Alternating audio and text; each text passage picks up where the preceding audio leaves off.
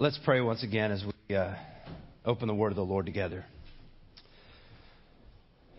Father, we do recognize that there is truly none but Jesus who has shown us love the way you have, who saw us in our helpless position, helpless condition. And in your sovereignty, you chose us. So, Lord, help us as we walk in faith, as we walk in that newness of life, to recognize that it is by your grace that we get to do that. And Father, as we consider your word together this morning, I pray that you would help us to understand you, understand the mystery of how you work, how you worked in the first century and how you're continuing to work today.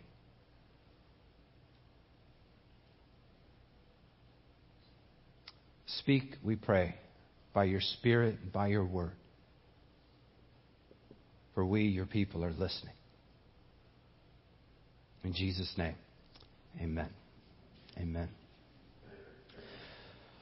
You know, it's nothing new that reporters and newscasters like to use hyperbole to raise attention. I mean, if you are familiar with newspaper things, there's an old adage that says, if it bleeds, it leads. So if it's something big, they're going to put it on the headline and make sure you know, and so that you'll buy their newspaper or you'll tune in to their show. But one of the things that we can see is that there have been dozens of times in the last 3 centuries. Now get this, 3 centuries, dozens of times when reporters, when journalists have used the phrase trial of the century. How can there be dozens among 3 centuries? But needless to say, they like their hyperboles. There have been trials for treason, trials for murder, trials even over custody, trials for beatings. All that have been categorized as trials of the century. But I wonder, in some ways, if there is a trial that is of eternal importance. Could we say there's a trial of the millennium, a trial of eternity? And I guess I would contend yes. That in fact the trial has already happened, and in many ways it's continuing to happen today. And that is the trial of the nature and identity of Jesus.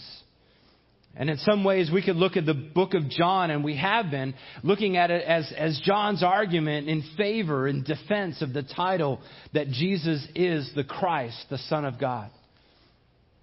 And as we continue to look through the book of John, we're examining his arguments in favor of this verdict about the nature and the ministry of Jesus Christ. So today we're coming to John chapter 5. And if you have your copy of God's Word, let me encourage you to open there so you can have it there. There will be some things on the screen.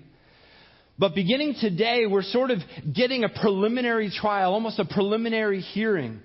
As between this week, next week, and the week after, we look at John chapter 5. Today we're going to get to see the incident and the indictment that is before us, that the accusation that is waged against Jesus. Next week, Pastor Ermal is going to come and consider Jesus' defense as he talks to the Pharisees, as he responds to these accusations. And then in 2 weeks, I'm going to finish up by talking about the witness testimony as we prepare for Easter. But we'll wrap up this little sort of mini trial or mini hearing. And so if you want to take notes, if you want to fill out the outline, there's some blanks that you can do that with. But let's begin where every good trial begins, and that is with the incident, with the thing that happened. And that thing that happened for Jesus was healing on a Sabbath. Healing on a Sabbath day.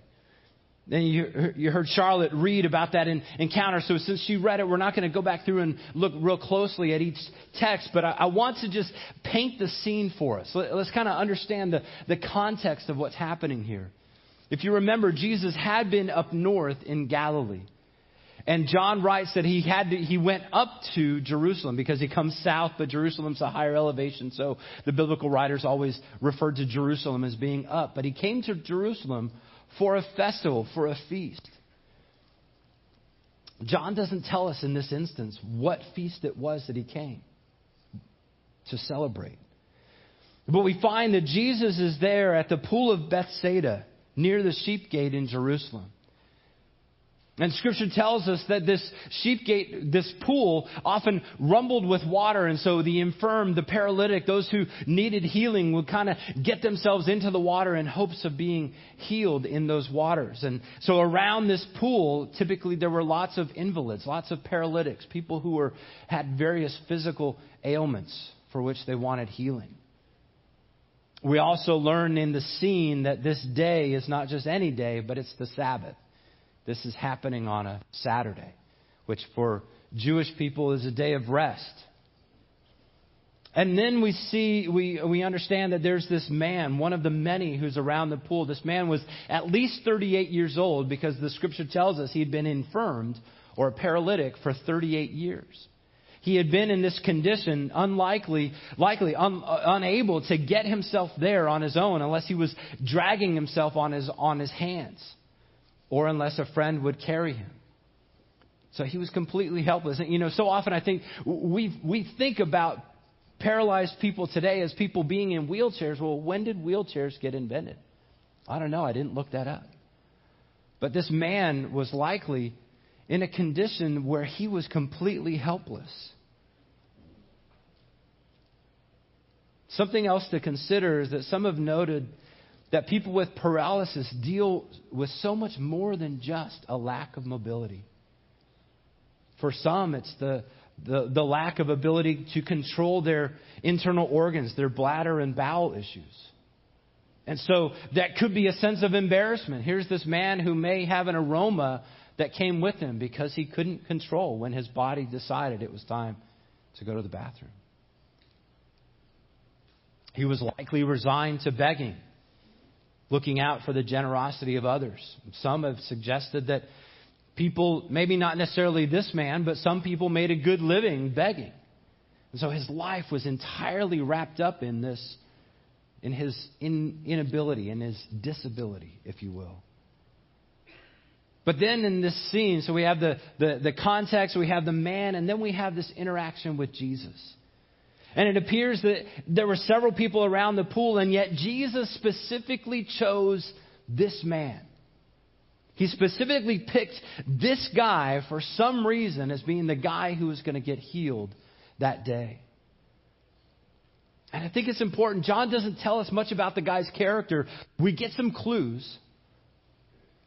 But it wasn't that the man was overly righteous or holy. He wasn't deserving of Jesus' grace, of His mercy.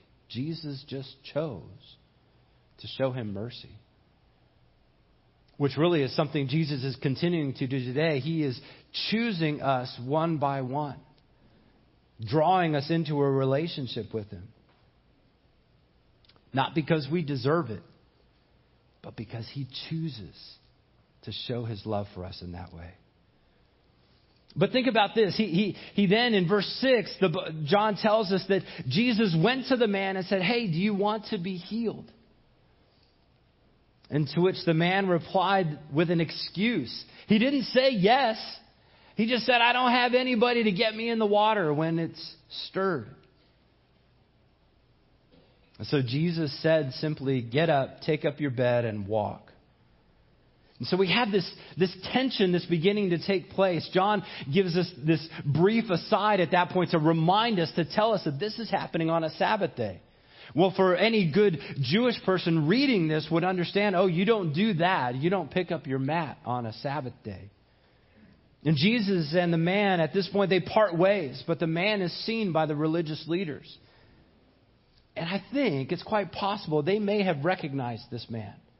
I mean, after all, beggars would often find their way to the opening to the doors of the temple in order to ask for money. So the religious leaders would likely have seen him.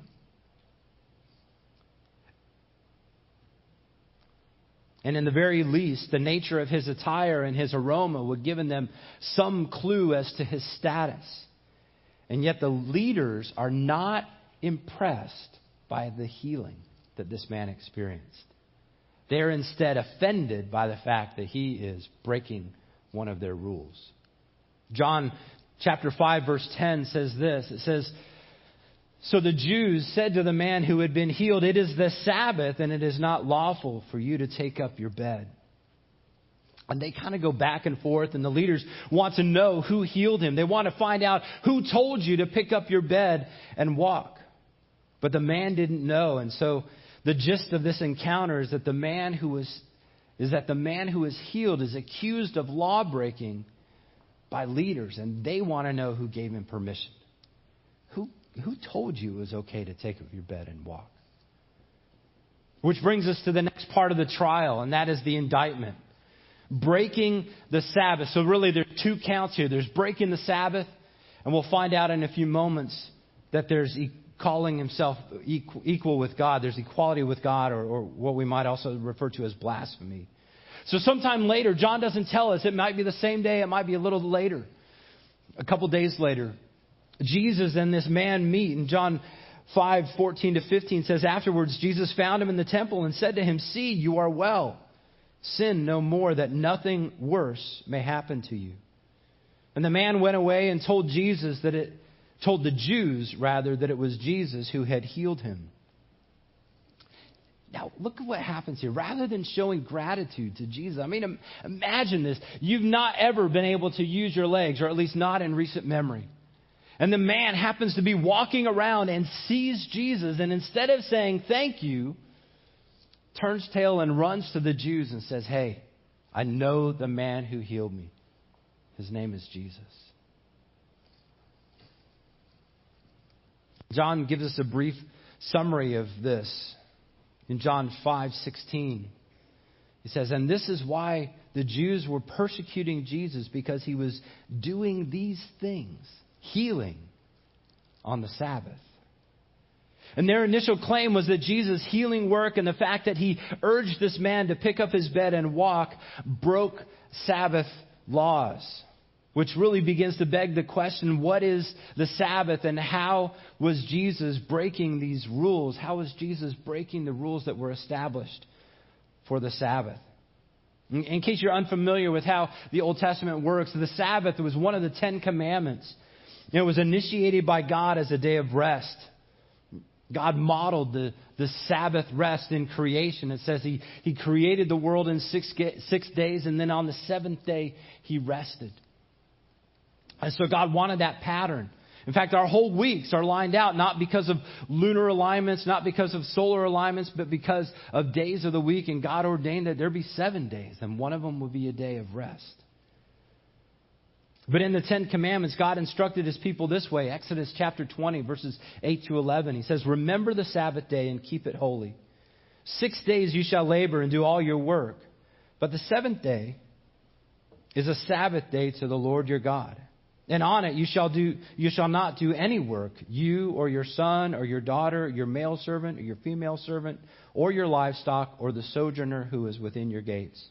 For in 6 days the Lord made heaven and earth, the sea and all that it is in them, and rested on the 7th day. Therefore the Lord blessed the Sabbath and made it holy." So this then begins to beg the question, what is work? If we're not supposed to work on this one day of the week, well, what is work? What gets qualified as work? And according to the Mishnah, the Jewish set of rules and guidelines in interpreting the law, interpreting what God wrote down here, Jewish leaders clearly believed that picking up your mat and carrying it was a means of work. I understand that even walking more than so many steps, so much for your Fitbit streak, walking more than so many steps on a Sabbath would be considered work as well. In all, there were about 39 different categories that the Jewish religious leaders came up with to help the Jewish people not work on the Sabbath day. I believe they did it as a means of really trying to help them live out holy lives. All of these 39 activities were prohibited. Picking up the mat was one of them. Based on what we see here, it looks like healing is another one. But beyond that, Jesus received a second indictment. So his first indictment is that he healed on the Sabbath. The second indictment was that he called himself equal with God. John 5:17-18 says, "But Jesus answered them, My Father is working until now, and I am working." This is why the Jews were seeking all the more to kill him, because not only was he breaking the Sabbath, but he was even calling God his own Father, making himself equal with God. So this simple act of kindness and consideration gets turned into an indictment that included breaking one of the 10 Commandments and even blasphemy. And next week, Ermal is going to pick up the narrative in Jesus' defense, looking at how Jesus responds to these accusations. But before we conclude our time together, I think it's important for us to really think through some contemporary considerations. Because I think it's important for us to see and understand, what is this saying about Jesus? But also, where do we fit into this encounter? And I think there's a few things. Because if we were to put ourselves in the shoes of this man, or the shoes of the Jewish leaders, we might find ourselves in there somewhere. So one of the things I think that we need to pay attention to is that when left to our own devices, we corrupt God's good gifts. And there's a handful of ways I think that this happens. I mean, let's think about the Sabbath. Remember, the Sabbath was meant to be a refreshing day for worship, a day to rest, a day to be renewed, a day to enjoy God and His good gifts. And yet, it seems like these religious leaders had gotten so specific about what it meant to truly to truly live in obedience to the Sabbath, that their standards and their rules became onerous on the people. Jesus' act of compassion and kindness paled in comparison to how he broke their laws. David Stern, who wrote the Jewish New Testament commentary, notes, he says, Note, however, that the Judeans ignored the miraculous healing and concerned themselves only with the infringement of their version of the law. They could not see that the formerly crippled man's ability to carry his mat attested to God's glory. And so I wonder, how often do you and I corrupt God's good gifts?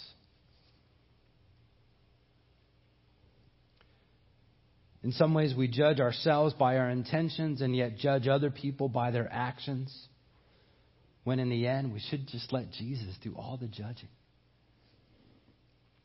We might even place onerous burdens onto some people coming to faith. Oh, well, you can't come to faith if you do X, Y, or Z. You can't come to faith if you're still practicing this. I was watching a video this week of a pastor of a big church in Texas, and it was a video from years and years ago. But he was talking about how there were certain people engaging in what we might call questionable activities outside of church on Sunday morning. And I'm not going to fill in the blanks of what those questionable activities are, but being good Baptists, we can probably use our imagination to figure out what they might be. But he got indignant, and he said, these guys who are doing those things now, which really is less, 2 weeks ago they were shooting up cocaine, and were smoking weed. And I'm grateful that they've given up that for something less, because they've come to faith in Christ. And God is working in their lives, transforming them, drawing them. And see, I think when we look at this good gift that God gave to this man, that I mentioned this before and we even sang about it, is that this man didn't deserve the grace of Jesus Christ. He didn't deserve to be healed. But ultimately we have to recognize that none of us deserve the salvation that we get from Jesus Christ. We didn't do anything to earn it. Scripture tells us no one is righteous, not even one. And yet sometimes we hold up our faith and our salvation and the grace we've received from God is making us think, oh, we're better than other people. when we're just sinners saved by grace. But I think there's another thing that we kind of get to see here, is that not only do we mess up things like the Sabbath, we mess up God's good gifts, but when we look at the way that this man threw Jesus under the bus, I mean, think about this. The man's life was changed, and his first reaction is to take the target off of his back and put it on Jesus' back. Oh, no. I wouldn't have broken the law if it weren't for this guy who healed me. Go get him. He wanted to get the attention off himself. But how often do we see life in Christ as a burden rather than a blessing? We look at the freedoms that we might see in other people, think, oh man, it would be better if I wasn't a believer, because then I could do that with a clear conscience. And yet we fail to see the grace and the goodness of what Jesus Christ has done for us. And instead of gratitude for all that He has done, our redemption, our eternal life, purpose that He has granted us, we live in gloom of thinking that we can't have any fun or enjoyment, as if all of those things that we might declare as fun are really fun. But there's another thing that we do, and this is kind of lessened in recent years, and that is that we equate sickness with sin. And we sometimes think that, well, people must be if people who are sick must be living in some sort of sin. And there are times when the two relate. And as we'll see in a few weeks when we study John chapter 9, Jesus and His disciples, Jesus' disciples come to Him and they say, Master, did this man sin or his parents that he was born blind?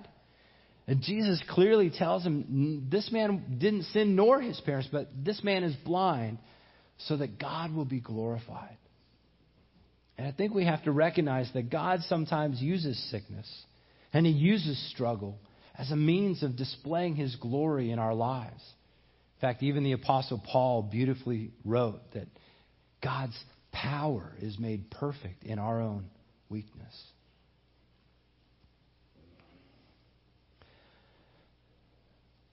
But I think that there's something else at play here. You see, not only can we see ways that we corrupt God's good gifts, but we can observe that Jesus seemed to be instituting a proper perspective on work and ministry. Returning to this idea of a Sabbath, it seems that Sabbath wasn't intended to be a day to do nothing, but rather a day to not work. Many commentators have suggested that this work would refer to a means of livelihood. If I'm working on this day of rest as a means of providing for my needs. If you think about it, if you remember in the Exodus, when God provided manna for the Israelites, He provided an extra measure of manna on the day before the Sabbath so they could gather once, providing for their means, and have that. They would save up for, in this case, a day. All the other days, they could only eat the what was good for that day. There is some thought that Jesus went into a carpenter trade like his stepdad. We don't know exactly how Jesus made his livelihood outside of what he learned from his dad. But when his public ministry began to take off, his act of healing this man was an act of compassion. It wasn't part of his work. Even the man's act of carrying the mat was not considered a means in Jesus' eyes, of gainful employment. He was just going from one place to another in the new life, in the healing that God had given him. So I guess the question becomes, are we honoring God on our days off? Are we blessing others? Or are we simply pleasing ourselves? But there's one other contemporary consideration in this encounter, and that is that Jesus seemed to poke the religious bear. You see, Jesus responded to the Pharisees in verse 17. He said, "My Father is working until now, and I am working." And it's almost like, he could have taken a different approach. He could have referred to things differently, but he specifically chose to say those words for a reason. I think he's trying to drive home the point that he is no ordinary man. He's not a magician. He's not a miracle worker. He is the Son of God. And this is ultimately the issue that each of us need to address. We need to be able to answer that question: who is Jesus? C.S. Lewis beautifully wrote in his book Mere Christianity, and this is a little bit of a longer text, and he's a very, if you've never read C.S. Lewis, he's very thoughtful and deep, which means it's hard to understand what he's saying, but listen closely, and the words will be up there so you can read his words as well. But Lewis writes, "I'm trying here to prevent anyone saying the really foolish thing that people often say about him," meaning Jesus. "I'm ready to accept Jesus as a great moral teacher, but don't accept his claim to be God. That is one thing we must not say. A man who was merely a man and said the sort of things Jesus said would not be a great moral teacher. He would either be a lunatic on a level with a man who says he is a poached egg, or else he would be the devil of hell. Make your choice. Either this man was and is the Son of God, or else a madman, or something worse. You can shut him up for a fool, you can spit on him and kill him as a demon, or you can fall on his feet and call him Lord and God. But let us not come with any patronizing nonsense about his being a great human teacher. He has not left that open to us. And he did not intend to." And I think he drove that home to the people in Jerusalem that day, to those religious leaders, poking the bear, saying, "Look, I am the Son of God." Jesus brought his identity to the forefront, and he challenged the religious leaders to decide if he was just another teacher or if he was something more. And I think he's forcing us to do the same. So as we close, let me just reflect on a couple of questions. What does this encounter reveal about Jesus? What does this hearing or this trial reveal about Jesus? I think, first of all, it reveals things about his deity. Jesus tells these religious leaders, basically, "I am the Son of God. I am God in the flesh." What are you going to do about that? I mean, who but God could bring healing the way he did to this man who'd been infirmed for so many years? But it also tells us about Jesus' compassion. I mean, here's a guy who specifically chose a man. Now, I believe Jesus had some insight and knowledge into things, and I think he probably knew that this man was not going to respond with a great deal of gratitude. And yet he chose this guy anyways. And in our judgment, we might think, "Oh man, this guy didn't deserve to be healed." Look at how he's treating Jesus. And yet Jesus, in his compassion and in his sovereignty, chose this man. But I think also Jesus demonstrated intentionality. He knew that this would result in certain things. And so he specifically chose this encounter, this man, at this time to heal. But another question I think we need to ask is, what does this encounter reveal about us? So often we come to Scripture with suspicion. So often we come to encounters with Jesus and think, really? We look at the things that he says and question. But I think it also reveals a bit of our own corruption. We look at God's good things and decide how we can make the most of it for us. Think about those Sabbath laws, those Sabbath rules. There's also a bit of defensiveness. This man failed to stand up for Jesus, to be able to say, "Hey, Jesus, thank you for doing this." Instead, he pointed to him and said, "Hey, go talk to him. I didn't mean to break the Sabbath." But how often do we get defensive about our own righteousness or self-righteousness?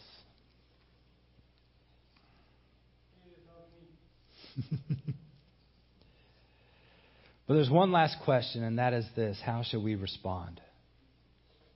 See, think about this. Being a beggar for so long, the man had likely built up a lifestyle around begging. That was his life. That was where he was comfortable. And this healing would have changed everything for him. His daily activity was now completely different. The mobility he had required that he couldn't just sit and beg the way he used to. He didn't have to go to the pool of Bethesda in hopes of being healed. That was now out of his calendar for all time. His entire life was reoriented because of his encounter with Jesus Christ. And so the question I think we need to ask is, are we willing to reorient our lives around Jesus? Are we willing to change how we think, how we act, because of what Jesus has done for us, just as this man did? I've not been reading a lot of C.S. Lewis lately, but I have another quote from him because I think he appropriately talked about this. But Lewis famously again said, "It would seem that our Lord finds our desires not too strong, but too weak. We are half-hearted creatures fooling about with drink and sex and ambition when infinite joy is offered us. Like an ignorant child who wants to go on making mud pies in a slum because he cannot imagine what is meant by the offer of a holiday at sea. We are far too easily pleased." And I bring that in there because I imagine this guy, his life is now changed, and yet he's pushing back at Jesus. Not showing the grace and gratitude that he could. But how often in our lives do we settle for what is here and now and fail to see the joy that is in a relationship with Jesus Christ for eternity? And so like a good lawyer, the Apostle John has set up this entire gospel as a means of driving people toward belief in what we might consider the trial of eternity. And this encounter in John chapter 5 seems to be just one of many hearings as the trial ultimately leads each of us to a verdict. Are you willing to acknowledge who He is? Are you willing to trust who Jesus is? And we're going to be talking about that, obviously, as we work through the book of John, but over the next few weeks as we prepare to celebrate Easter. And I want to encourage you, if you have questions about it, I'd love to chat with you. I'd love to open up Scripture with you. I'd love to talk about what it means to be a follower of Christ. But there's also a book in the Book Nook, in the little area where we have books out there, that talks about coming to a verdict about the empty tomb, about what Jesus Christ did. And I want to encourage you, if you have questions about Jesus, pick up that book and check it out and consider what Christ has done for you. Let me pray for us. God, we do thank you so much for your word. Lord, we thank you for the way that you healed this man, the way that you worked in his life, the way that you brought issues to the forefront, issues that we need to consider. And God, I pray that you'd forgive us when we get so satisfied with things here that we fail to bring you glory, that we fail to see all that you have called us into in this beautiful relationship with you. God, help us to walk humbly before you, gratefully before you, joyfully, enjoying your many good blessings. We ask this in your holy name. Amen. Amen.